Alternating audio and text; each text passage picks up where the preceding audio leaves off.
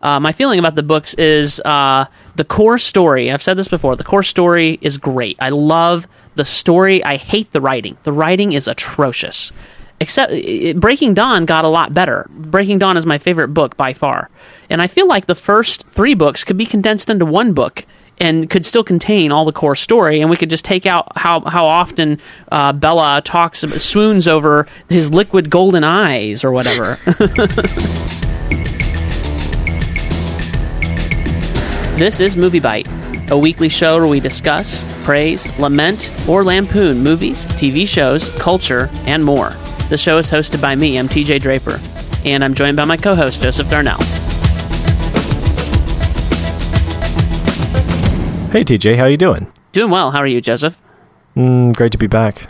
Yeah, well, we're actually going to be releasing this. Actually, we haven't discussed when we're going to release it. We're recording it a day early because of Thanksgiving, and I assume we'll be releasing it a day early. So you should be hearing the sound of this podcast on Wednesday if you listen on the day it comes out. And actually, I was just... I haven't had a chance to do it yet, but I was just thinking we need to have a schedule on the site so people know when to expect it, and I'm going to be creating that soon on MovieByte.com. It'll probably be /calendar or /schedule or something like that. I haven't figured it out yet. But I'm going to put that up there. And I was also, Joseph, playing with a little bit, we're not ready to go with it yet, but just playing with some live broadcasting and figuring out what our options are there. So that should be fun. Maybe if there's, and all 2 of our listeners are interested in that.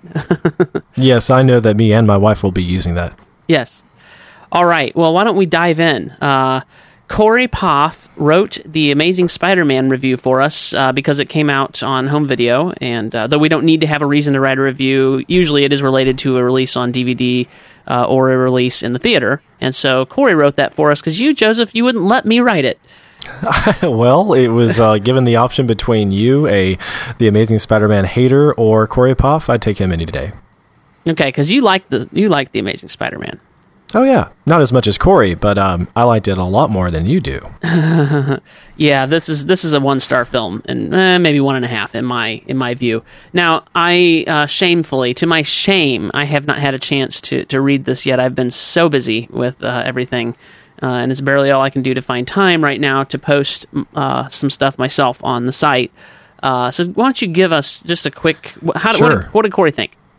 Well, Corey, he was a big fan of the older Sam Raimi films back in the day, but as time went on, they kind of wore out on him. So he was really excited to see the reboot because he thought that from his outside comic books point of view, that the story was more faithful to the overarching mythos of Spider-Man. And that's the point of view that a lot of the audience has taken that aren't too familiar with the comic books, that something about, I don't know, the archetype story that is Peter Parker Spider-Man was more faithfully adapted into screen in this film. It's not necessarily true, but it is the point of view of the audience, and that means that the audience is going away pleasantly surprised by this film, and I think Corey especially.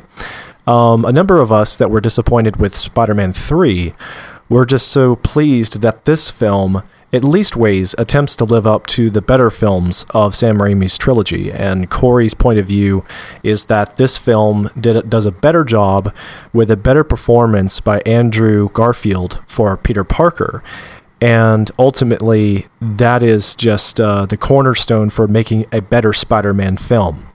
So with that in mind and some of the other character nuances, he was all in all sold on the performances of the villain and Gwen Stacy's performance by Emma Stone. And so, you know what? He gave it 4.5 stars, that's high up there. That's in the nosebleed section of star ratings. And yes.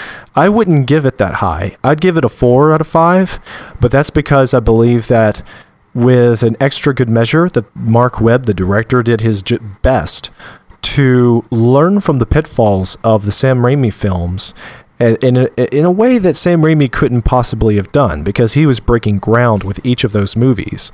He had the upward challenge of depicting a superhero and his story, a story that had no other film like it. So it was a real challenge for Raimi, and I believe that Mark Webb, though, he just paid a lot of homage to Raimi's work, and he did his best to improve upon, but not replace, the Raimi mythos. So I think that I personally think it earns a little bit of star power just for that reason. But all in all, if I had no point of reference and I were just looking at this as the only Spider-Man film, I would still be very happy with it. I'm surprised that you dislike it as much as you do, because what you're saying is that for you, TJ, you'd rather have no Spider-Man movie than just this one. Wait, now, what? I mean, you're giving it less than 2.5 stars, which means you're not fond of it. And by giving it 1.5, you're really just saying this movie doesn't even cut the mustard. This is such a poor grade that it's unpassable. Agreed. I would not. I would wish I could go back in time. If I had a time machine, I would go back and make sure this movie didn't get made.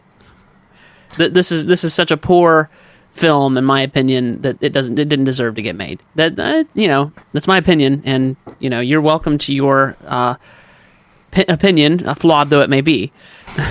Absolutely. One of our commenters on this review used the word pretentious, and I kind of agree with that. But see, that's the thing. I kind of interpreted the other films to be pretentious. I don't know. Maybe they were all pretentious, but we just reacted to them in different ways based on how old we were when we saw those original films. If we saw them when we were younger, maybe they just influenced us in a different way. I guess here's I think what part of my problem is. This film wanted to be an origin story. We've already seen an origin story for Spider-Man. I know it wasn't the same origin story. I know it was based on a different mythos of Spider-Man, but it wanted to be an origin story. And B, it wanted to, and I so disagree with Corey. I was just skimming a little bit of his article, and he said it's a better origin story or whatever. And that it fleshed things out better. And I thought, no, it didn't.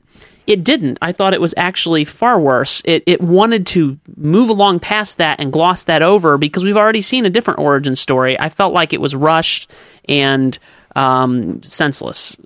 Very good point. Actually, I want to add to that. I would have to agree with you. The origin story of the original Spider-Man was a better origin story, but I don't think it treated the characters as well. I believe that The Amazing Spider-Man does a better job with characters and a poorer job with origins. We shall agree to disagree. It's not very often we have the opportunity to compare two films that were made so close in time to each other that tell essentially the same story, right? It's actually quite of a novelty that.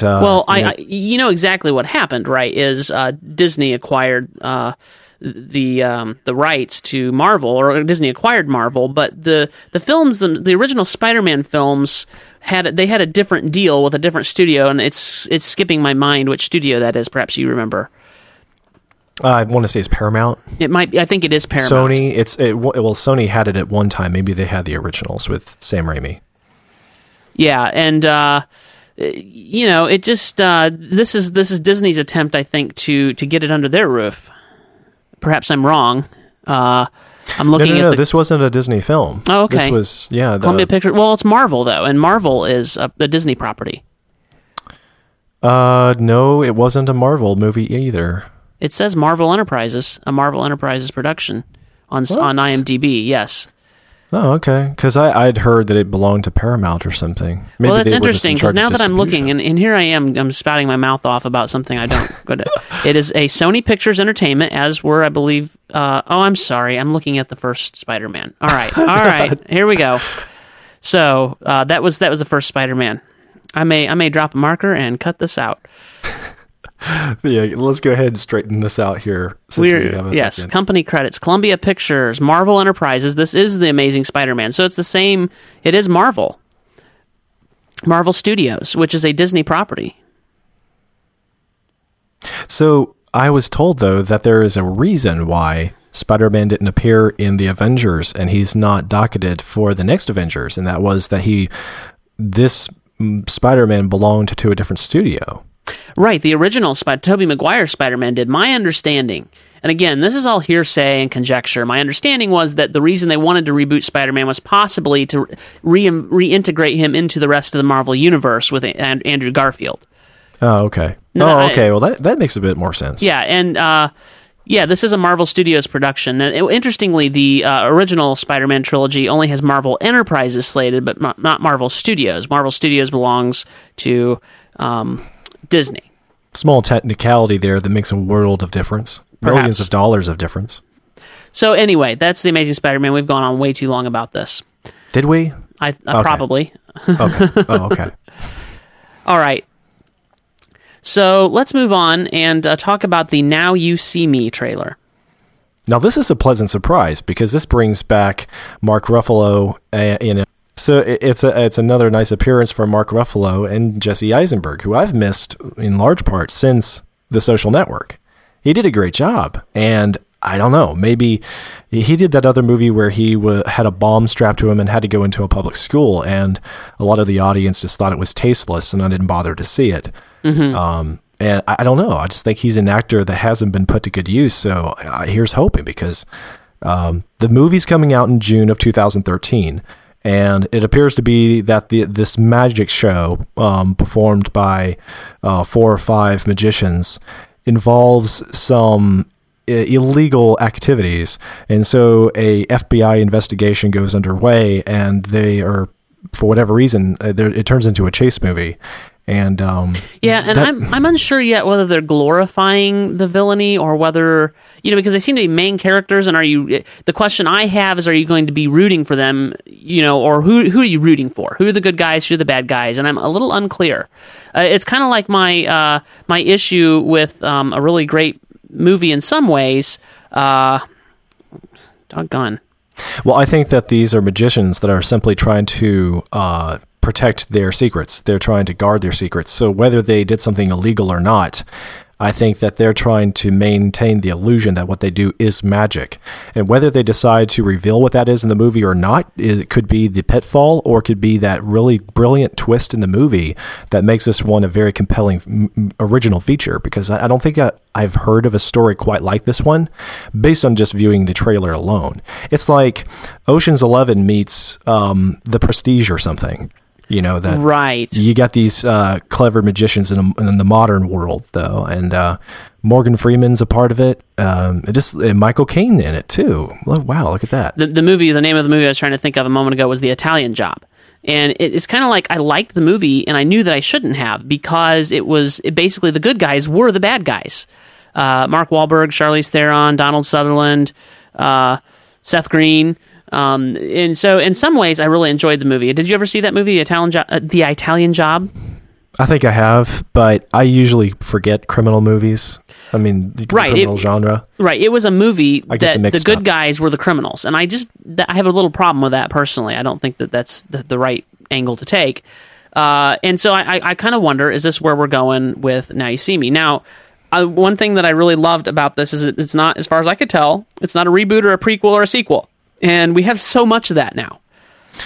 But it may be inspired by true events or a book. Who knows? A book. I read, somebody said that it was inspired by a book. I did a whole bunch of Googling and could not find that connection. So I did not include that in my link, in my article, where I posted the trailer. It would be refreshing if it wasn't.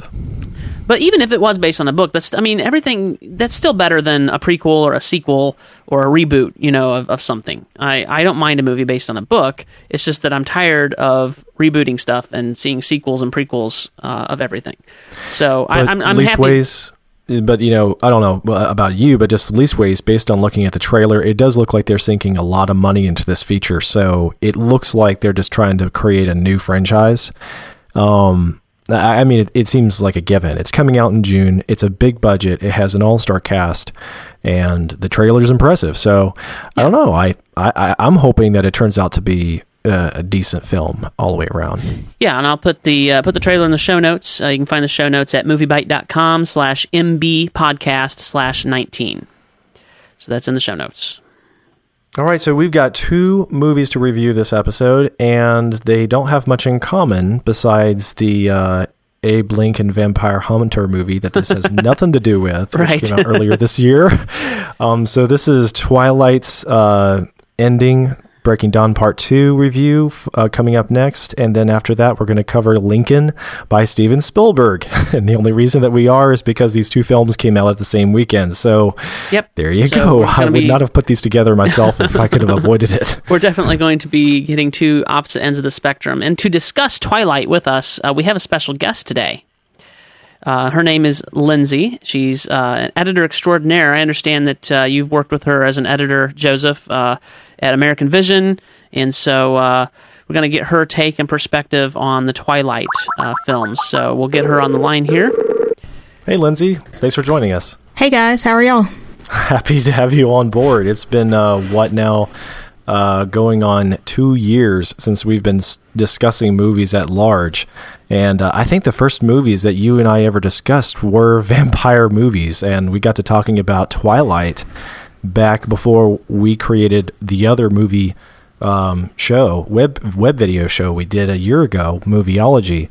And but anyway, our discussions kept growing and developing as more movies came out. And I just didn't think it was appropriate to talk about Twilight without bringing you into the fold, because you've been working behind the scenes on a lot of the productions that I've been connected to, and it was just high time that we got you in front of the mic. So. And I do love to talk about Twilight. So you're one of the people that helps Twilight out at the box office. Definitely. Okay. I went to the midnight release of the first two, and all the others I've seen on opening weekend except for one, I think. Well, let me just read a little something that I posted earlier on MovieByte because I think it's relevant. I posted a link to Entertainment Weekly. I'll put this in the show notes as well. And the link on Entertainment Weekly, they said that it had the eighth biggest opening weekend of all time with 141.3 million debut. If Summit Entertainment's estimates hold up, that's just a touch ahead of Breaking Dawn Part 1, which started with 138.1 million last year, and just a touch behind New Moon, which opened at 142.8 million. And so I wrote, "This is why Twilight films keep getting made, and I run into more people who say they hate it than not, but something is inconsistent here. Somebody is going to see these movies because they are bringing in the cash." Yes. Well, I think a lot of people, the way things go now is something's cool, and then it's not cool because everybody likes it. And so a lot of people, I think, still like it, but they don't admit that they like it. That's right. It's their dirty little secret. I think that's absolutely right. And I said in my article this morning, at least I'm consistent and admit that I go to the Twilight films and enjoy them for what they are, rather than telling everybody I hate them and then going to see them secretly. Or saying, I just like to watch them to laugh at them. Yeah. Or something like that. I think that's a position my brother-in-law takes, is that he watches them to laugh at them. And the other thing you got to consider is that Twilight, as vampire genre lore, it's not much different from a lot of the television shows pertaining to vampires. I mean, just be honest. But which came first? Ultimately, I think that Twilight kind of preceded all of the other vampire hype the last several years. All the recent stuff, definitely. It kind of inspired it, and I can't say that I've watched anything vampire-related on TV other than Buffy the Vampire Slayer, which I loved. I do too. But completely different lore and idea behind vampires. Completely. Very, very, almost like opposite. Yeah. And Twilight takes the genre of vampires and explains the lore of things like the reason you don't see vampires in the sun. Well, it's because they appear strangely, they sparkle, and whereas in most traditions say that vampires will burn up if they're in the sun. So I find it interesting, regardless of whatever else you can say about the series, that Stephanie Meyer has taken the lore of vampires and put a different twist on it. Like the reasons that certain things are lore are there, but not for the reasons you think they're there. And I kind of enjoy that. I do too. And I think she took something that has always been interpreted as vampires were damned or soulless, and she brought another aspect to that area of it. Like, what if that's not necessarily the case? What if vampires could be good or bad? And that was what made it so interesting as well to me. Sure, and certainly, Edward often talks about how he doesn't have a soul and he didn't want that fate for Bella, but you never get the impression as the reader that he doesn't have a soul. Correct. And Carlisle believes that they do have souls. Right. And that's why he fights so hard for his family. Right. Now, Joseph, so you told me the other night, I believe after we recorded episode 18 of the MovieByte podcast, that Linsay kind of inspired you, and I think you alluded to this a moment ago. Linsay kind of interested you or made you think about going to see the Twilight series, and that's kind of how you started on that. Is that accurate? Yeah. Well, at the very beginning, another family member of my family they introduced me to the books, and I was kind of stunned. I was like, why do you care about that? Why do you care about that book? I didn't know anything else about the stories except that they were being hyped. And then I got to talking about them with Linsay, and she had read the books, so she was familiar with them. And then I was like, oh, okay, well, it sounds more interesting than just is another superficial teenage heartthrob, novel series. And so I picked it up, and I read all the books. I really enjoyed the books. I liked discussing them with Linsay, and then we got my wife hooked on them, and she thoroughly enjoyed them. And she finished reading the books before I could. She's a speed reader, speed demon, and so she got through them. And I understand you read them too. I have. Actually, I listened to them on tape because, especially at the time, my travel schedule is a lot different now that I'm freelance and don't have a regular 9-to-5 job. But at the time, I was traveling, 45 minutes to work every day and back. And so I listened to them on audiobook, and that was a great way to listen to them. And the audiobook production is pretty good. The readers that they got, or the reader that they had, is pretty good, and so I enjoyed that. My feeling about the books personally, and we'll get to the movie in a minute, but they are based on these books. My feeling about the books is the core story. I've said this before. The core story is great. I love the story. I hate the writing. The writing is atrocious. Except Breaking Dawn got a lot better. Breaking Dawn is my favorite book by far, and I feel like the first 3 books could be condensed into one book and could still contain all the core story, and we could just take out how often Bella swoons over his liquid golden eyes or whatever. Now, Linsay, I'd love to hear your opinion on what you just said. I too am a speed reader. I didn't get into the books until everyone else in the world was waiting for Breaking Dawn to come out, the book, and so I read 1, 2, and 3, and then I reread them again because Breaking Dawn wasn't out yet. But I read them very, very quickly, and I don't retain as much. And I also have to say, I'm not someone that typically reads or watches romantic stories unless there's something interesting in there to make me stay. Like, I love The Princess Bride, which is a romance, but it has all this adventure and stuff right. as well. But I was not... I don't think those parts affected me as much as it did some of my guy friends who read the book. They were more like, oh my gosh, is she ever going to shut up? That was my sentiment, yes. Yeah, and pretty much all the guys I know who read the books felt that way. I don't think any of the girls did, so maybe that's a guy-girl difference. I think so, although my wife feels mostly the same way I do, and she got me into the books. She's like, I really think you would enjoy them. Understand you have to look past this. And we like to read these types of books and then talk about them. Like this is probably our 3rd or 4th favorite series. Our favorite series being Harry Potter that we like mutually and discuss together. So so we've enjoyed it certainly on that level, and she actually feels mostly the same way I do, and I don't know if that's just a difference with her personality or whatever. Because I think you're right. For the most part, it is a guy-girl distinction. But you're right. On the most part, it is. But it's also true. I found the romance a bit, egregious as far as how it was told, how it was written. But right. I didn't actually find it all that obnoxious in reading the books. I am something of an incurable romantic. That is just my personality. I love romance. I don't read romance novels or anything like that, and I don't pursue chick flicks, but I like a good romance, okay? Well, we were questioning your man card there, Joseph, so it's good to know that you don't. So, yeah. I'm secure in my masculinity, and even so, I enjoy good romance. So, but for me, I don't think that Twilight is compelling as far as the romance is concerned, so much as all the other, like I think Linsay alluded to, interesting parts of the story. Exactly. That just keep you interested in the whole of it. Exactly. I completely agree with what you said and with what Linsay said, that I would not, if it were just the romance of the series, I would not have finished the first book. But there was obviously a lot more there to it, and that's what made it interesting for me. I would like to say, too, from my standpoint, I think the books are a heck of a lot better than the movies. The movies are great to have because as a fan, I'm kind of like, hey, you know what, this is fun. Let's just watch this movie for the sake of the fun of it all. But I don't actually regard them all that highly. I think the books are by far better. I agree with you on Breaking Dawn Part 2. Well, I think I agree with you. I think the Breaking Dawn is slightly better because I really like the book, and Breaking Dawn is slightly better than the movies Breaking Dawn. And certainly, the first film in this series was horrendous. We can get into this in a minute, but that's kind of how I feel. That there's aspects of the movies I enjoy a lot better than the books, and that they have to cut some of that garbage out and the atrocious writing.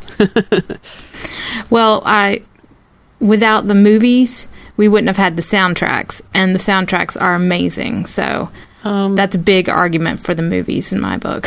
After the first movie, I would agree with you. You didn't like the soundtrack of the first movie? I hated the soundtrack of the first movie. It was terrible. I loved it. I think the one that disappoints me the most is Breaking Dawn Part 2.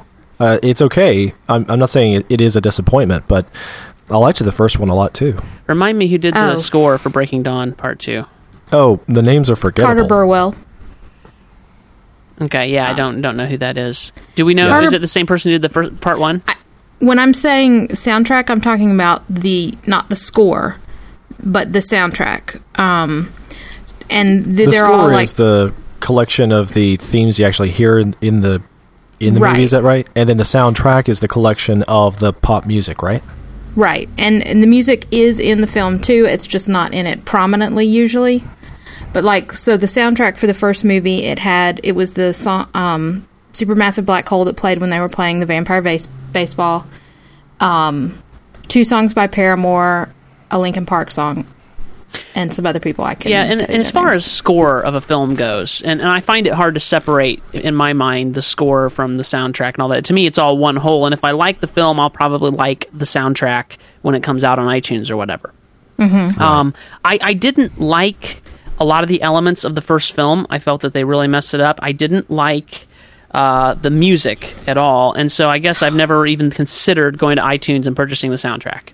That is so sad. Yeah, I love all of the music. I loved the music for New Moon, and that was that was Alexander Desplat. Yes, and I like his music. I like his scoring, so I was predisposed to like it. And Howard Shore did the third one, and I wasn't as keen on that, even though he did Lord of the Rings. I understand. I felt like he kind of missed it. Well, I don't blame you. I think that he just kind of ripped himself off. It sounded at times like music pertaining to the crazy, scary vampires were straight up clips of themes that were used for the orcs. Exactly. That was my wife's complaint as well as mine. So anyway, no, I think that his score is okay if you didn't already have that point of reference of Lord of the Rings in mind, but because it also doesn't really connect itself to the previous 2 films, it seems like it's an island unto itself in the musical score. Yeah, agreed. Mm-hmm. And you mentioned... And Alexander Desplat used the Bella's Lullaby that Carter Burwell wrote. He used that and turned it into the love theme that resonated throughout the whole series. Yes. And that, I love that theme, and I love that it's throughout the whole series, and they used it a lot in this last movie, which tied the whole thing together for me. Yeah. Now, you mentioned Paramore, and I like Paramore standalone. I like their music. I just don't feel like it generally makes for good soundtrack and film score.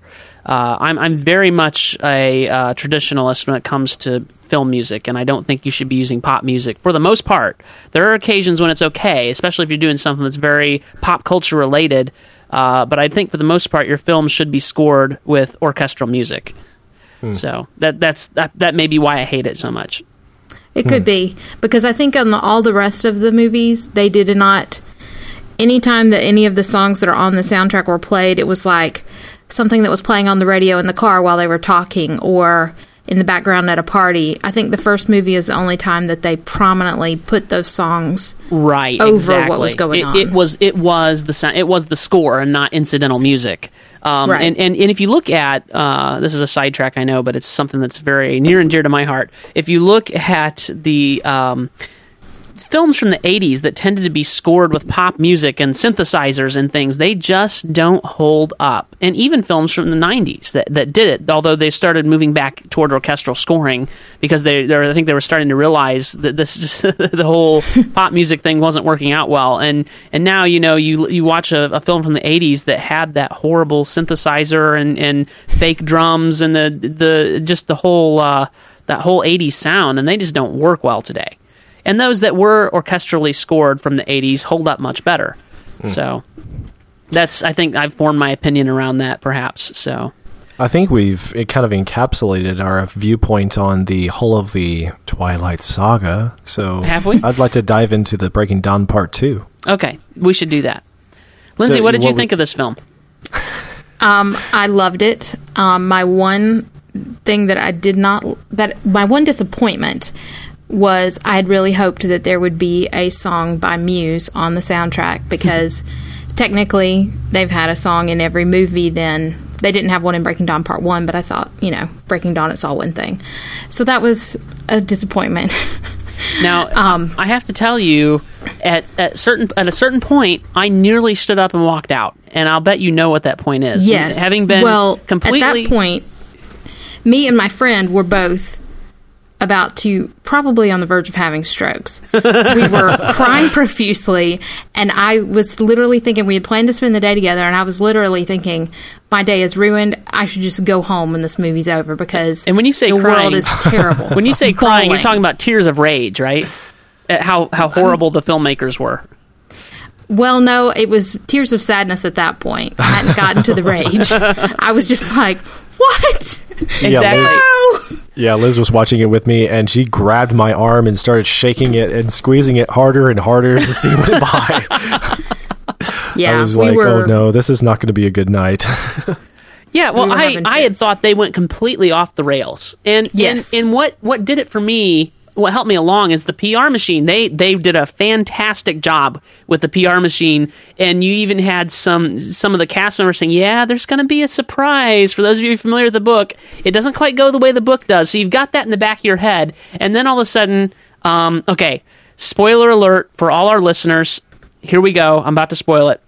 Then you've got Aro holding Carlisle's head, and his body is burning, and you're going, what? And then everything just degenerates from there, and you're wondering, Stephanie Meyer allowed this? Oh, gosh. and I was sitting there just trying to figure out how it could be fake. I was like, how are they tricking us? I don't understand how this is beneficial to anybody. Well, I kind of had reconciled my mind with the fact, okay, Carlisle's dead.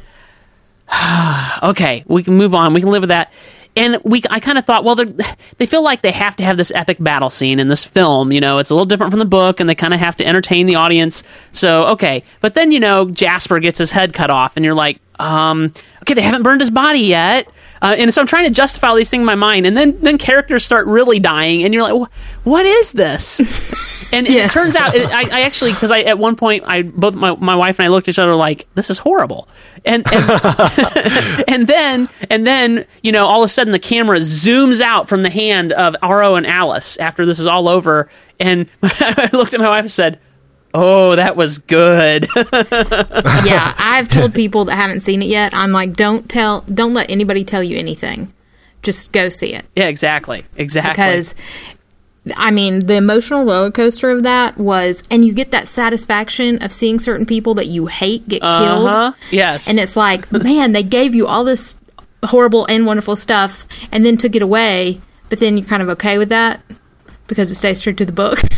It mostly stays true to the book. They shifted the point of focus from Bella's shielding ability, which is what kind of really made Aro really start reconsidering and thinking maybe we won't come out on top, they shifted that focus to Alice and her vision, and that's what made Aro realize. And I still like the book a little bit better, but I understand why they did it for the film. Yeah. On that note, I think that Stephanie, when she wrote the novel, she was trying to tell it from Bella's point of view, and Bella could not appreciate. She wasn't just trying to. Well, yeah, right. But she was being, not only was she trying, but she was genuinely being faithful to those things that would be on Bella's mind at that moment. Sure. So when you see this in the movie, you're not really able to get into Bella's psyche, and you're aware that Alice is communicating mentally with Aro, and Aro is getting this idea of the visions Alice has produced.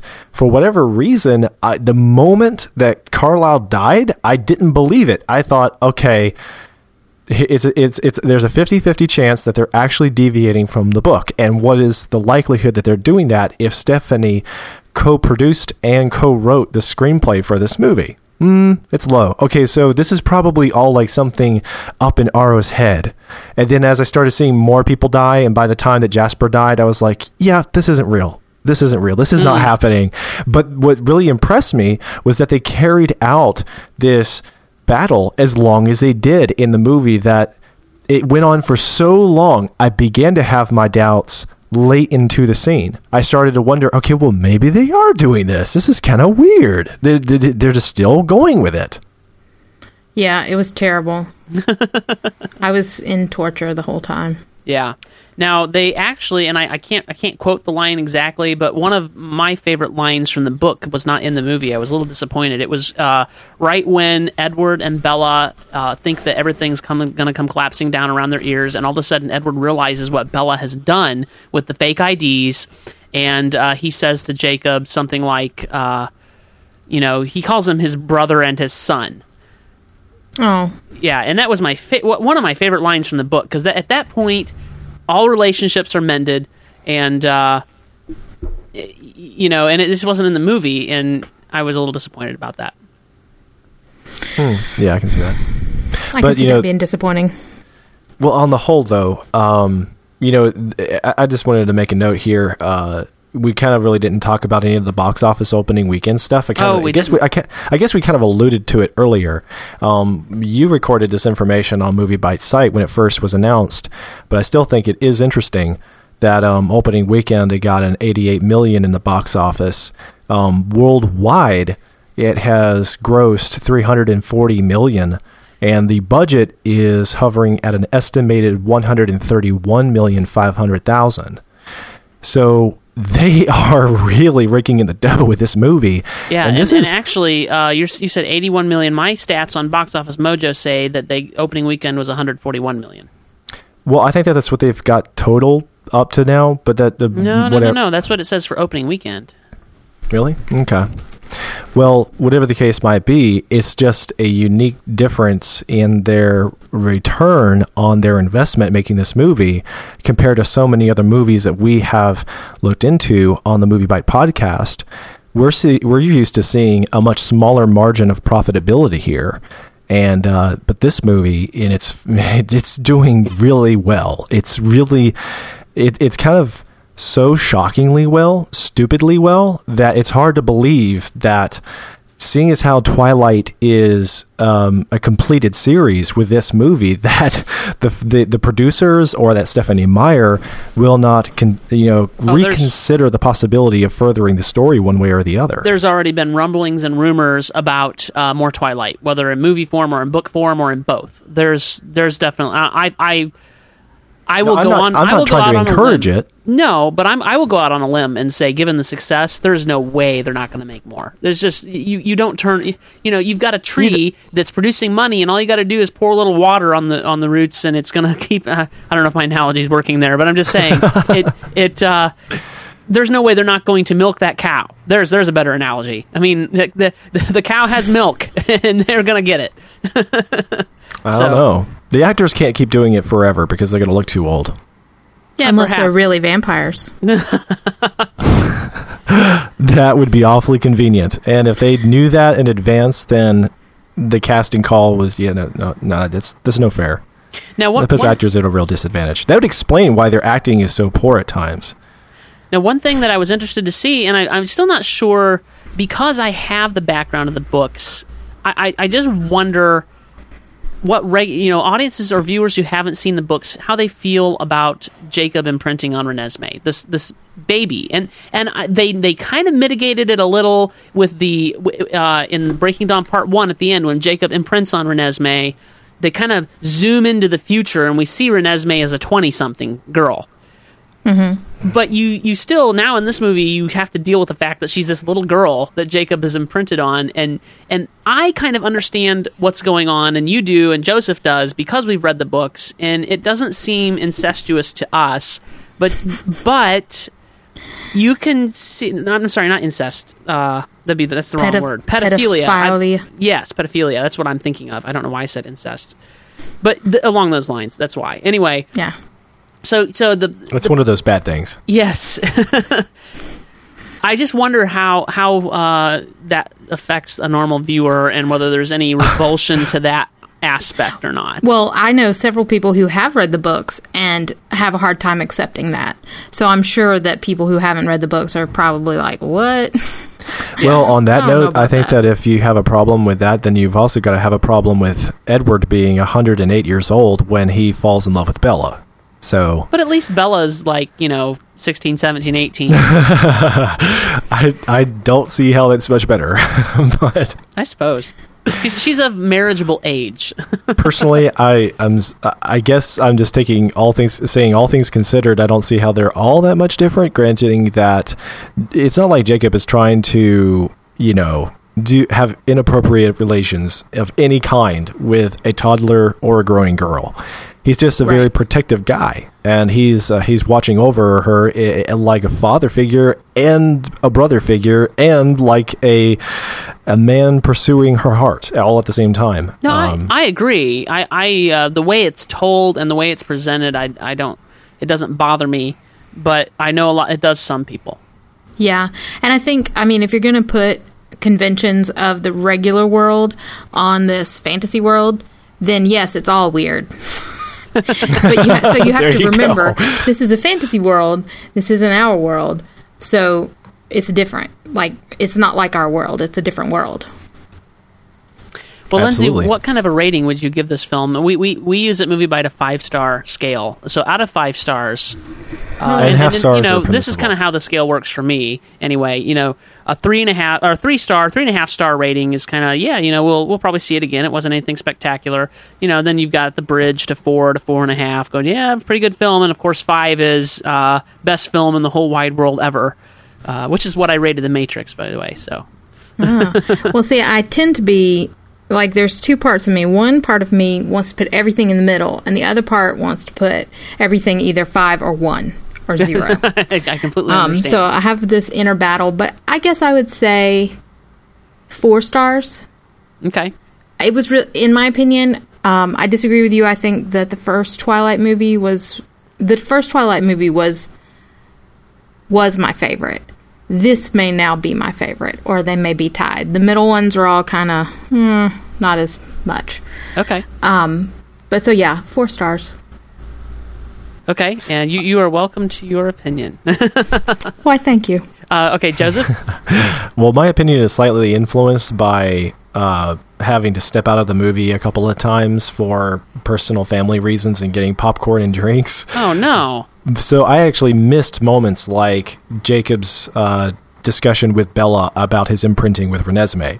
Oh, that was really good. And so that really frustrated my perspective on the film. I think that I am being a little unjust to give it a solid star rating at this time, but I'm thinking that if I give it another viewing once maybe it comes out on home entertainment, that I'm thinking that I would still give it 3 out of 5 stars. But if I saw it without interruptions, I may go for 3.5. Okay, I'm going for the 3.5 star rating. Joseph, in light of what Linsay said about the previous films, how do you feel? How do the other films rank? Well, I like them all for different reasons, and for other various reasons, I still think that the books are far superior. But I would say this one. See, the very first Twilight film, to me, broke a lot of ground, and they did a lot with very little, and they weren't too sure about what they were doing, and I think that they still did a great job. They made me interested in the prospect of future sequels, whereas the future sequels didn't make me so much interested in seeing more Twilight films. So I kind of think that, all in all, the Twilight, the first one, was my favorite, and Breaking Dawn Part 2 was my second favorite, because on the whole, I think that Breaking Dawn Part 2, like something Lindsay told me, she actually thinks that it served the characters fairly well, did them justice. In many cases, when the other films didn't quite catch the essence of their characters.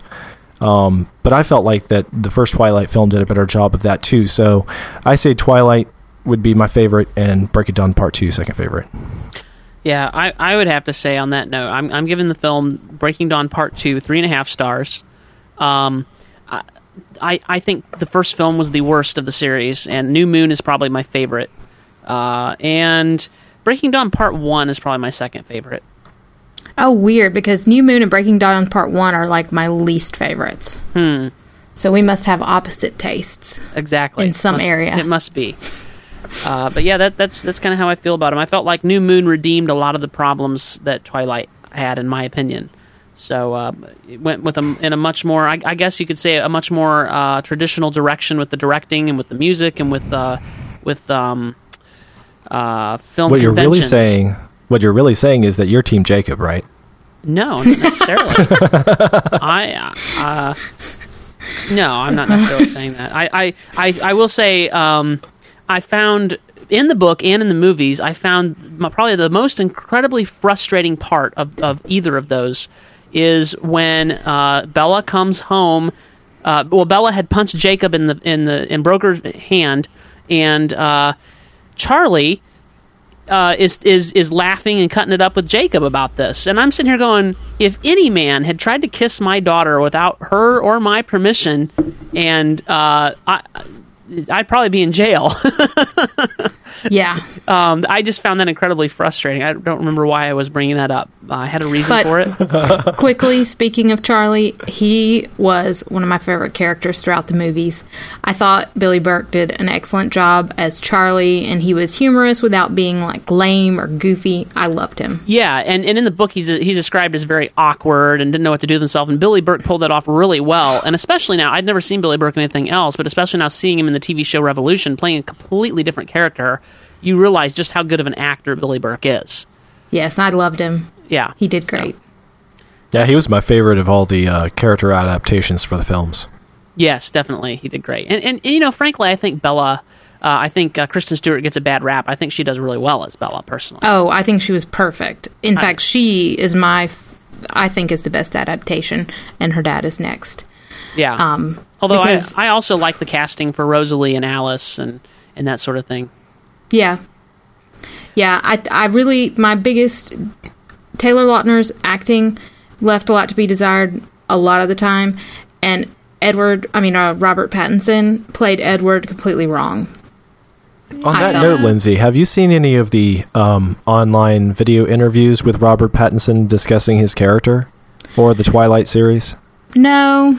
Because I typically don't go looking for video interviews with Twilight cast, but someone here at the office today knew that I was working on this review, and they approached me and said, hey, you've got to check out this video. And so I was like, okay. Reluctantly, I turned it on. It was on YouTube, and it was a collection of video interviews with Pattinson from the course of all these movies being produced, and various people interviewing him and asking him a series of questions pertaining to his character, what he thought of the rest of the cast, what he thought about the overarching story, particular plot points, and at every turn, Pattinson himself was one way or the other dissing the everything. He just didn't sound convinced by the movie, its story, the characters. He didn't like, he didn't like it. It was weird. I wondered if it was all a joke, but these were recorded at different times and places with different people, and in every case, he was just making snarky comments about everything. So I don't know. I wonder if that comes through in his performance, because he even said, the way that I'm supposed to tell this character, he is supposed to be, and then he described essentially his own performance of Edward, and I was like, really? You thought that that's what Edward should have been? Yeah, that's not what Edward should have been. Who told you that, you know? Yeah. Yeah. So that frustrated me, that even and that was one of the things, believed that that's what his character was supposed to be. That's one of the things that made this most recent movie better, is because I felt like Edward acted like Edward should be acting. Instead of in the other movies, he was so dark and broody. He reminded me of Angel from Buffy, and I don't like Angel either. It's just like, oh my gosh, I just want to punch you. Stop being so sad and mopey. I love Angel from Buffy, but and from this TV show Angel, but that's just me. Now, one more thing. I know we've been talking a lot about this, and we probably have like 2 listeners left. But one more thing. Linsay, you weren't one of these people that sent people like Nikki Reed hate mail about her character's iciness toward Bella, were you? No. No, she was that way in the book. I'm referring to an article I linked to on MovieLine. After spending 4 years and 5 movies playing Bella Swan's vampire sister-in-law Rosalie Hale in the Twilight series, Nikki Reed understandably has bittersweet perspective on the billion-dollar franchise coming to a close in this week's Breaking Dawn Part 2. On the one hand, she won't miss the hate mail from fans who have taken her character's on-screen iciness to Kristen Stewart's heroine to heart for 4 films. Oh, wow. That was all, I quoted that much because I'm like, all right, wait a minute, hold on. There are actually people stupid enough to think that Nikki Reed has a problem with Kristen Stewart's character Bella Swan. I mean, this is crazy, and send her hate mail. And I think, it's just stupid. Anyway, so you're not one of those people, right? No. Okay. I don't write hate mail. I only write love mail. Okay. Very good. Just had to check on that. And it's something I posted the other day, so it was relevant. So, cool. Well, did you have anything else you wanted to say about Breaking Dawn Part 2, Linsay? I think I've said it all. Go see it. All right, good. Well, thank you so much for being on the show. We appreciate thank you for having me. So, yeah, we'll have you back more and more. I think that Linsay is sort of like one of our secret weapons because she is far deeper into the fantasy movies than I am. And so that she can do them more justice. Oh, really? I mean, you just are. I mean, I enjoy a fantasy occasionally, but I'm not as extensively a fantasy genre fan as much as you are. I think you can do them better justice because you're familiar with more of the conventions and the unconventions and everything that makes them special. I just don't like reality, I guess. Well, I'm kind of with you, Linsay. I like fantasy very much. Oh, I do too. And science fiction. All right. Well, thank you, Linsay. We'll look forward to having you on the show again. Thank you. All right, TJ. So next up, and I guess finally, after long last, dude, I've been looking forward to this review for Lincoln since the first trailer was released, I guess, back in the springtime, around Lincoln's the annual anniversary of Lincoln's demise. Yeah. Now, that was around the time that the first trailer came out.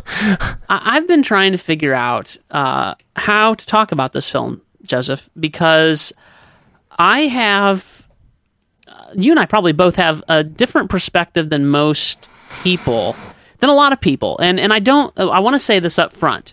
I want to say 2 things up front. I don't want to offend anyone.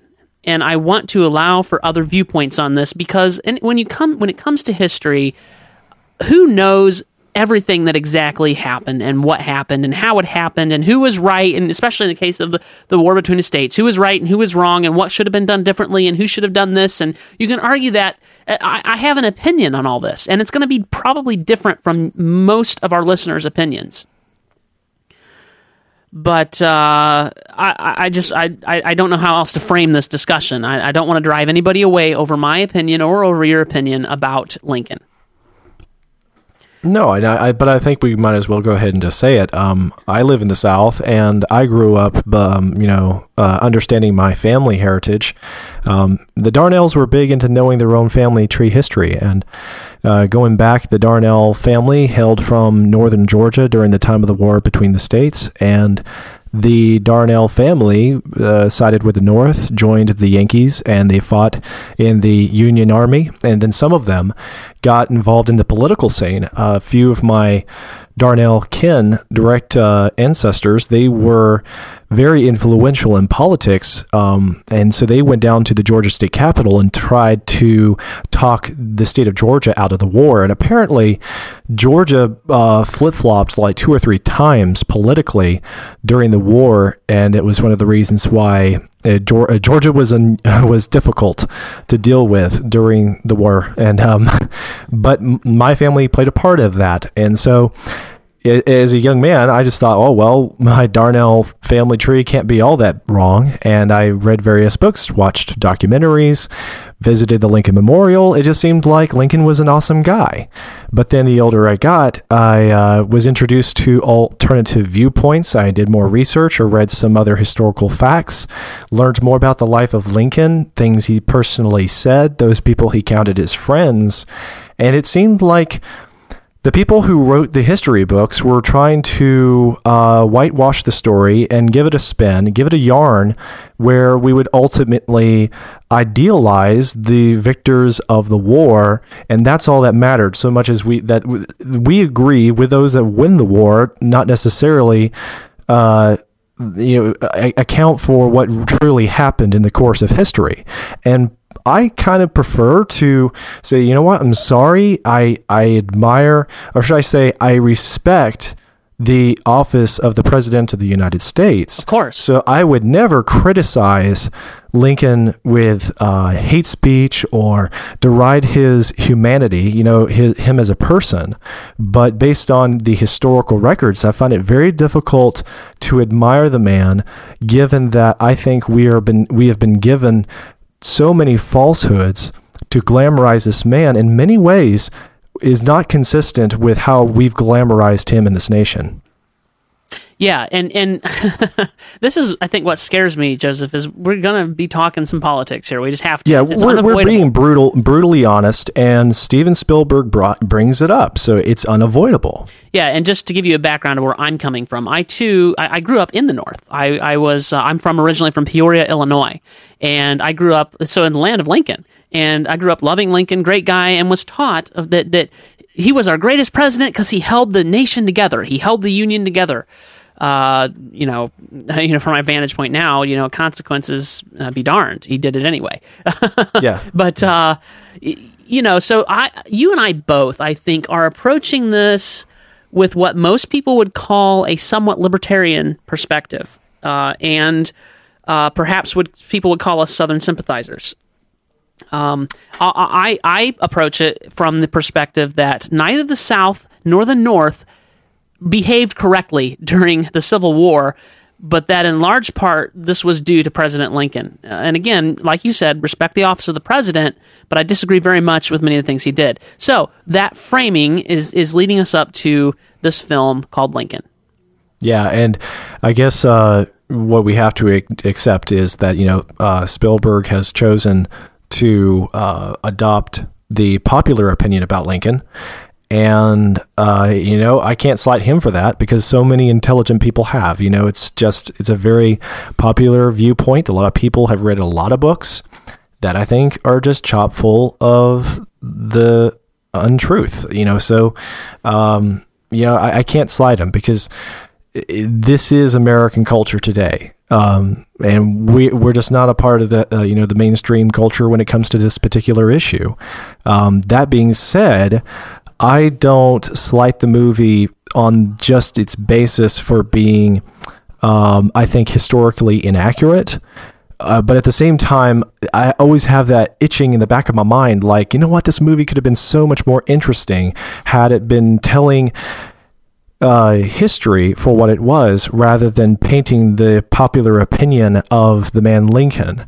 And but that I think that's a lost cause. I don't think that Hollywood is going to deliver a movie like that, for the next many decades.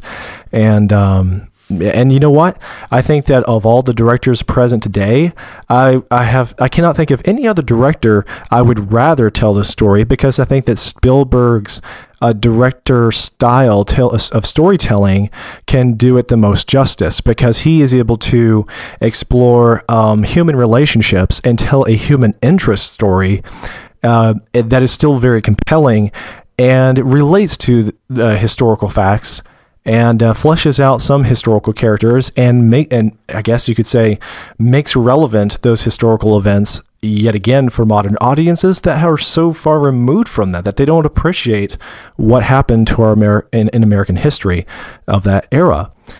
This film makes the whole history accessible once more for, I think, this generation. Yeah. Yeah, and I don't completely disagree with that. I don't ever discourage an interest in history.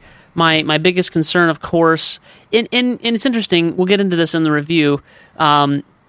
It wasn't completely like off the rails. I didn't think it was. I was amazed at just how things were portrayed sometimes, and then I have to remember. Well, that's because people have a different perspective than me. But I am concerned that there is enough historical revisionism here that just concerns me a little bit. I don't know how else to put it. And again, most people have studied the whitewashed version of this, and they look at Lincoln as a hero. And I'm sorry to be a wet blanket on your parade. Boy, I'm mixing my metaphors today really badly. I'm sorry to rain on your parade. But I don't think Lincoln was as good as we painted him in this film. Oh, no, not by far. I will say, let me back up and preface that, or post-preface it. I have no doubt that Lincoln wanted to free the slaves, and that was what, he felt like the slaves needed to be freed. I have no doubt of that, and that's a good and noble intention. And let me say too, I think slavery was wrong, and am glad that it is no longer a part of this country. Slavery is wrong under any circumstance and should not be condoned, and I'm not condoning it. And I'm not saying the South was right, but I am saying that the issue of slavery was not the primary reason for the war between the states. So here we are getting completely political. Let's talk about the movie. Right. Well, okay, first off, it came out in the United States in theaters November 9th, limited release, and it's getting a wider release on November 16th. So a lot of people haven't even had the opportunity to see this film yet. I'm glad we could get ahead of the curve. Yeah. And the budget was $65 million estimated. And I think that every penny was well spent. What did you think?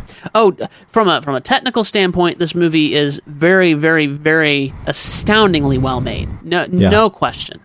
I would not have done anything different with the cast. I wouldn't have done anything different with the soundtrack, the camera, how it tells the story, the cinematography, the locations, brilliant.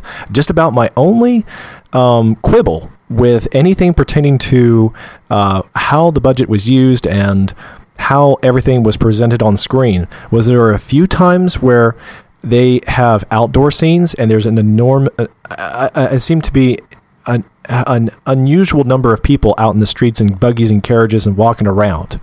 And then it just didn't feel like that was probably consistent with the times, what would have really been happening. But then again, this is Washington, D.C. So right, I know there were a great number of people.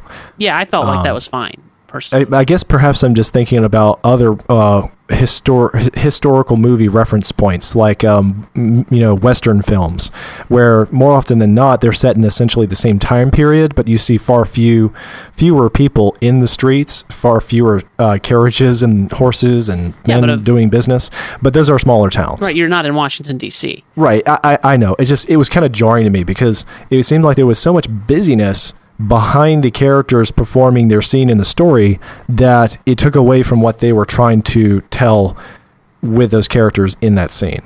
It distracted me with all this background noise. That's my only technical disagreement with the film. Yeah, and I didn't have that problem with it. I can't think of anything technical that I found flawed. And certainly the casting of this film is beyond perfect. I mean, Daniel Day-Lewis totally convinced me he was Lincoln. Completely and totally convinced me that he was this character we're calling Lincoln. And I really enjoyed the banter on the floor of the house with Tommy Lee Jones. I mean, just spectacular. Well, yeah, I want to get to their performances a little bit more in depth in a few moments, but I'll just go ahead and say, Tommy Lee Jones, wow. I did not know that he had it in him. I love that actor. I've liked him in most everything else I've seen, but I think he actually just steals the movie from Daniel Day-Lewis at times. Oh, totally, completely. Daniel does a brilliant job of Lincoln, but wow, Tommy Lee Jones, didn't know you had it in you. Just wow. When I saw trailers, they did not do his character justice. I thought the exact opposite of this Thaddeus guy that he was going to play, one of the legislators in Congress who has several debate scenes in the film. I just got the impression from watching the trailers for Lincoln that Tommy Lee Jones was going to stand out like a sore thumb. He would be the one actor who didn't fit the picture, that he didn't fit the time period. And that it couldn't be further from the truth in the movie itself. So anyway, opening weekend here in the United States, I don't believe this has been widely released worldwide yet, has it? No, I don't believe so. Okay, so opening weekend in the United States, it's made $21 million, and but in total, the box office domestic, it's got $141 million. So it's doing really good. It's made its money back. It's doubled on the investment, and I think it's going to continue to do great through Christmas. And I think it's well deserved. I'll be interested to know what the international response is, because I know that there are many differing opinions about American history on our own shores, but there are many, many others overseas.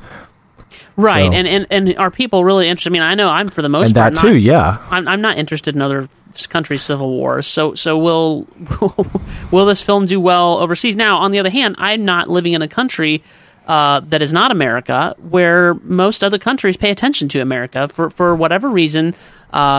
Whether deserved or not, we are currently kind of in the world spotlight.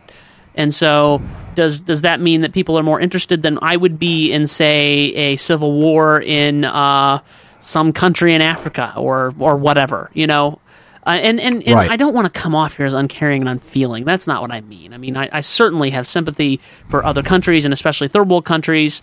And I know of folks who adopt orphans from third world countries, and I think that's a great work. I'm not saying that at all. I just realized what I'm saying could be misconstrued, so I want to set the record straight. But I'm just saying, in general, I don't pay attention to the politics of other countries, and I wonder if other countries will pay attention to a political film in nature about our Civil War. I just don't know. Well, then now with a director like Steven Spielberg and with so many stars in the film, I think it'll garner an audience just for those reasons. But again, because it pertains very closely to American history, I guess the only other thing to do until we get something, some real box office returns, would be to compare it to say, the box office results of the other historical film, The Patriot. I bet you we could look at that and see how it did internationally, and it would reflect a little bit on what maybe the international scene would do with this film. Yeah, maybe so. Now, I will say, as far as the portrayal of historical figures, or however you want to put it, I was a little surprised. I alluded to this earlier at what was in the film, because Lincoln is hailed as the man who freed the slaves and made the culture that we have today possible, where though we talk about racism and stuff, we don't know. Nobody alive today knows what racism is like we knew, like this country knew in the 1860s. Nobody. I get a little bit frustrated when I hear people talking about racism. It's like, you don't know what the word means, and neither do I. None of us do, not when you look at the way it was in the 1860s. And previous. And I was a little surprised. They glossed it a little bit, but it was there that Lincoln was not a supporter of complete and total equality, only equality in the eyes of the law. And that was one of the big sticking points with Thaddeus, is that he believed in equality all the way. And they that was in the film. I was surprised at that they didn't completely gloss that and make Lincoln seem like a complete and total hero there. And that was not Lincoln's intent ever, was to say that and there's certainly, I don't have the quote right in front of me, but there's certainly that somewhat famous Lincoln quote where he said that he never believed that black men and white men should be on equal footing, but only in regards to the law, and that he was certainly not saying that black should vote or any such thing. Well, hey, real quick, I wanted to back up a step. I think a lot of people understand this is a movie about Lincoln. It pertains to the war and the issue of slavery. But a great deal of people still don't know what the gist of the story is about. So here's a short storyline summary, introduction. The story is set in 1865 as the war between the states winds inexorably toward a conclusion, and U.S. President Abraham Lincoln endeavors to achieve passage of the landmark constitutional amendment, which will forever ban slavery from the United States. However, his task is a race against time, for peace may come at any time, so the war would end, and if it comes to an end before the amendment is passed, the returning southern states to the Union will stop it before it can become law. Lincoln must, by almost any means possible, the way he perceives it, obtain enough votes from a recalcitrant Congress before peace arrives and it is too late. Yet the president is torn because of the moral ambiguity here, as an early peace would have saved thousands of lives in the war. As the nation confronts its conscience over the freedom of its entire population, Lincoln faces his own crisis of conscience to end slavery or to end the war. And that is what the film unfolds, events pertaining to 1865, January through April. And on another note here, I don't think that it is... I think the ratings from the audiences and critics are warranted. IMDb's audience is giving it 8.3.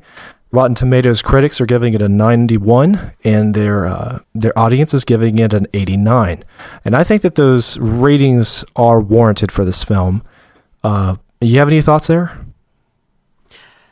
I can see why they're giving it that rating. Now, why would you say that? Based on the technical performance, quality of the film, or performance and the praising of a man they consider to be a great man of history who did a lot of good for this nation. That right. I can see exactly why it's doing that, and it's a well done film in that regard. So, you want to get a little bit more into the nitty gritty about the film and less about the politics? Okay. Why don't you start us off? Okay, cool. So here was what I was wondering. The woman playing Lincoln's wife, Sally. Sally. She's not really that short, is she? I don't know. In the movie, they made it very clear what a difference in height that Mrs. Lincoln has to Mr. Lincoln. And there's many scenes where they're standing side by side, or she's talking up to him. Lincoln was 6'4", the same as I am. And she is 5'3", so she's just an inch shorter than my own wife. Okay. So I wondered if there was actually some CG work done there. I guess not. No, she's pretty short. Okay, well that is faithful to the historical Mrs. Lincoln, so that's nice. Because if there was a difference there, I was going to say I didn't actually see any special effects work done to pull it off. I was going to say, wow, really great camera trickery there. Yeah. But I guess I can't give him that credit. But Joseph Gordon-Levitt playing, what was his name, Willie? Mrs. Lincoln's oldest son. I don't believe that he is biologically the son of Abe Lincoln. But he did a great job. There was all these subplots, these side characters that add so much flavor to this film that it's hard not to like the sub-stories completely apart from the main plot. I liked what happens to Thaddeus and his character progression. Lee Pace plays a very principled Democrat who kind of uses oratory like Patrick Henry, and he gets up there and he's trying to make a very staunch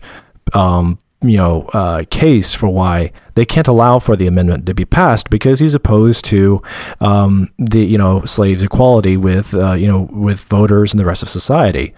And although you can't agree with his moral values, I thought that the character he portrays was just brilliantly performed by Lee Pace, and I loved it. I just thought that actor, he's something else. Surprisingly, he was also a vampire in Twilight, and he did a brilliant job there too. Mm. And something that's rather difficult, I think, for filmmakers to tell with a period film is scenes in dark quarters. This film has a lot of times scenes that are taking place in rooms that wouldn't have had indoor lighting. They have all natural lighting. Right, yes. Or they have some kind of candle lighting or lantern lighting. And I felt like consistently across the board, not only were the costumes authentic, the locales authentic, but even the lighting was authentic. And that's something very, I think, special to this film that you don't often see with historical films. Yeah, no, I agree. I have no complaints there. What did you think of the soundtrack? You know, we love to talk about John Williams and berate some of his more flamboyant soundtracks. I thought this time around he was very subdued. He kept it subtle, and he had a very simple musical theme to convey the mission that is Lincoln's. Definitely, throughout the story. I found it quite refreshing for a John Williams soundtrack to be a little more subdued like that. I did find that very, very refreshing. In that regard, it's almost like the music plays the harmony to Daniel Day-Lewis's melody whenever he's telling, acting out a scene and that's heavy in dialogue. Right. Yes. Which happened a lot. The way that Lincoln was portrayed, I didn't quite anticipate. Where he loves to tell stories, he evades a question or a confrontation by telling all the men in the room a story that they could all appreciate. That, from Lincoln's point of view, should answer the questions directed at him. And it's to the point of ridiculousness when he introduces a little yarn here or there or some factoid. And so sometimes the people in the room become quite irate with Lincoln because it's like, oh, there he goes on again. I thought that was kind of clever because it was like a foible of Lincoln. I didn't expect that he was one for telling stories and just wouldn't address directly the issues at hand. And I thought that was kind of clever. Yeah, it definitely was. And sometimes, though, he did use it as like a springboard into the answer of his question. But yeah, most often he would use it to kind of avoid the question or answer it in a way that he thought it was answered. So yeah, it was definitely an interesting thing, and who knows how historically accurate. You know, another thing I appreciate about the ambition of this film is to tell this story at all, because I know that many other filmmakers probably are just not up to the challenge. They don't feel capable of telling this history. They don't feel like it's their place, and they don't feel like they have enough familiarity with the subject matter. Now, I'm not saying that Spielberg has served it justice, because like we already described, we have our mixed feelings about the historical nature of this film.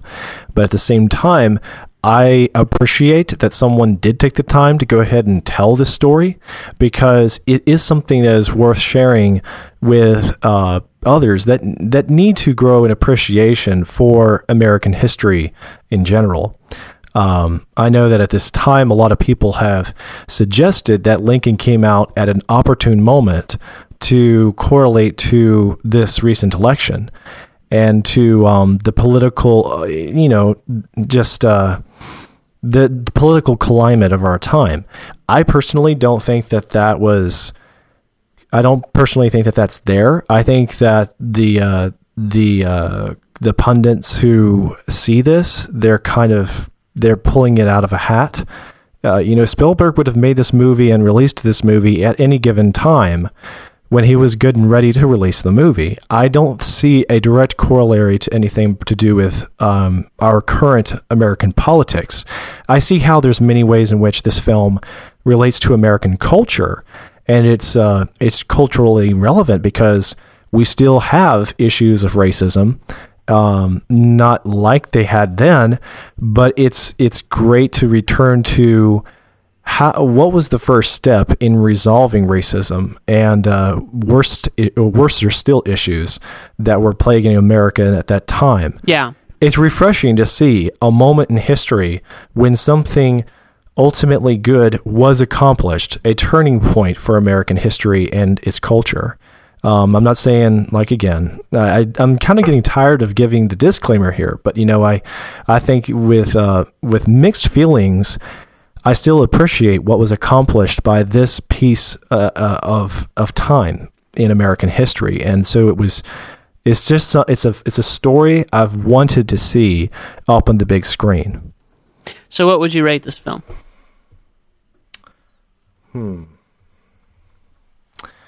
I'd say 4 stars. I'll commit to that. 4 stars out of 5. I've been waffling on my star rating. I had 3 in the show notes here at first, and then I've got 2.5 right now. I don't know. I'm waffling between 2.5 and 3. I would watch it again, but at the same time, because of my concerns and because of my perspective, and again, I fully understand if you enjoyed it, and that's fine. And there were times when I just shook my head, going, I just, glorifying Lincoln. Again, the South had some issues, the North had some issues. North had bigger issues. Yeah, and ultimately, it's I don't want to dwell on it too long because the war's over, it's done. So anyway, a lot of people have made the good points that a film like this will just further solidify the historical revisionism, and I think that that's probably true. Yep. At the same time, I'm not too concerned about intelligent Americans who were willing to, with open minds, look at the historical account for themselves, because all of the evidence is there. They just haven't bothered to look at it for themselves. Just because you were taught something in school doesn't make it true or make it the fullest extent of the truth. So someone who really wants to debate us needs to, observe the evidence for themselves. And again, we're not saying that the South should have won the war. We're not saying that there wasn't blame to be passed to all sides involved. But as far as this movie is concerned, trying to separate it like I think I need to in order to appreciate it at all, I need to separate my feelings of this movie from my feelings of America's history, and to some extent, before I give it a rating based on its entertainment value. So from that's how I can derive that this film's entertainment value is worth 4 stars. Yeah, well, I can appreciate that perspective. I didn't feel like it was worth 4 stars. Quality and production-wise, certainly I completely appreciate where you're coming from and giving it 4 stars, but I just don't feel like I can rate it that highly. And again, I'm sorry if I've offended anybody. It was never my intention for this show to be political at all. And with a film like this, it's just hard not to be. And with as passionate as I am about some of these topics, it's hard for me not to be political about it. So, well, all right. Well, I think that's a wrap. I really enjoyed talking about these movies. We're going to have Linsay back. We're just going to have to. Yeah. So maybe we need to encourage another Twilight film be made.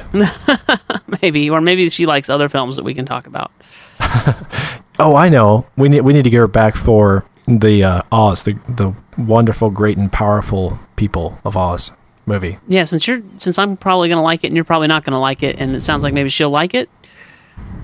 So, yeah, probably. So maybe we'll get her. All right. So what do you want to talk about next week? I say let's do something a little different. I'm just going to throw this out here. I have not already shared this idea with you, but you can turn it down flat if you want to. What I'm thinking is we have another big weekend with several movies we'd like to get to. There is the Hitchcock movie, there's Life of Pi, and there's a couple others that I don't think quite will get the attention of these 2 films.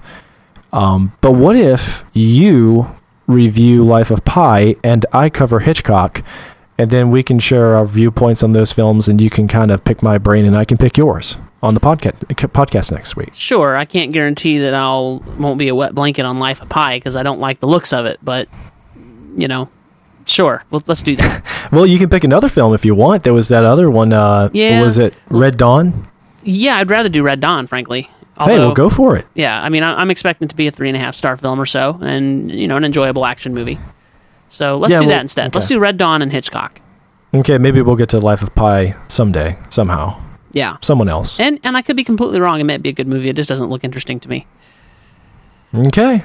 Oh, hey, I'm sorry. We need to mention one more thing. Yeah, if you want to get in on the special giveaway that we got going on right now, please do so. It's still standing. Go to MovieByte.com.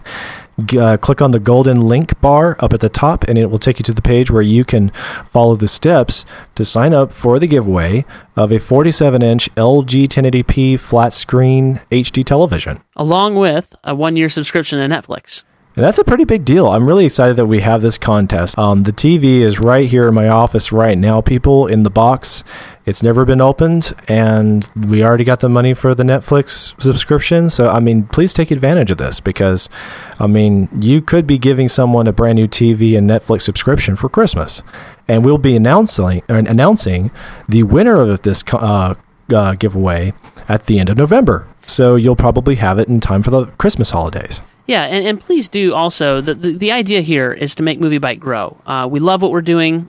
We've had a lot of success doing it. We've had a lot of fun doing it. We're getting a lot of listeners, but we need for MovieByte to grow. And so please share this with your friends. Get them to sign up. Get them to sign up for our giveaway, which signs them up also for our awesome newsletter that we share every Tuesday and Friday, usually, if we can get it done. But that really helps us out and allows us to continue doing what we do and allows you to keep loving what we're doing. So please share it with your friends. We would also appreciate if you would rate this podcast in iTunes. Give us a 5-star rating. That would be awesome. So head on over there and do that. Look us up on iTunes and give us that rating, and we would appreciate that very much. All right, well, TJ, thanks a bunch. It's a wrap. That's it. That's a wrap. Well, no, actually, the wrap is another show we do. But yeah, it is a wrap for this podcast. We'll talk to you next week, Joseph. Bye-bye. Bye.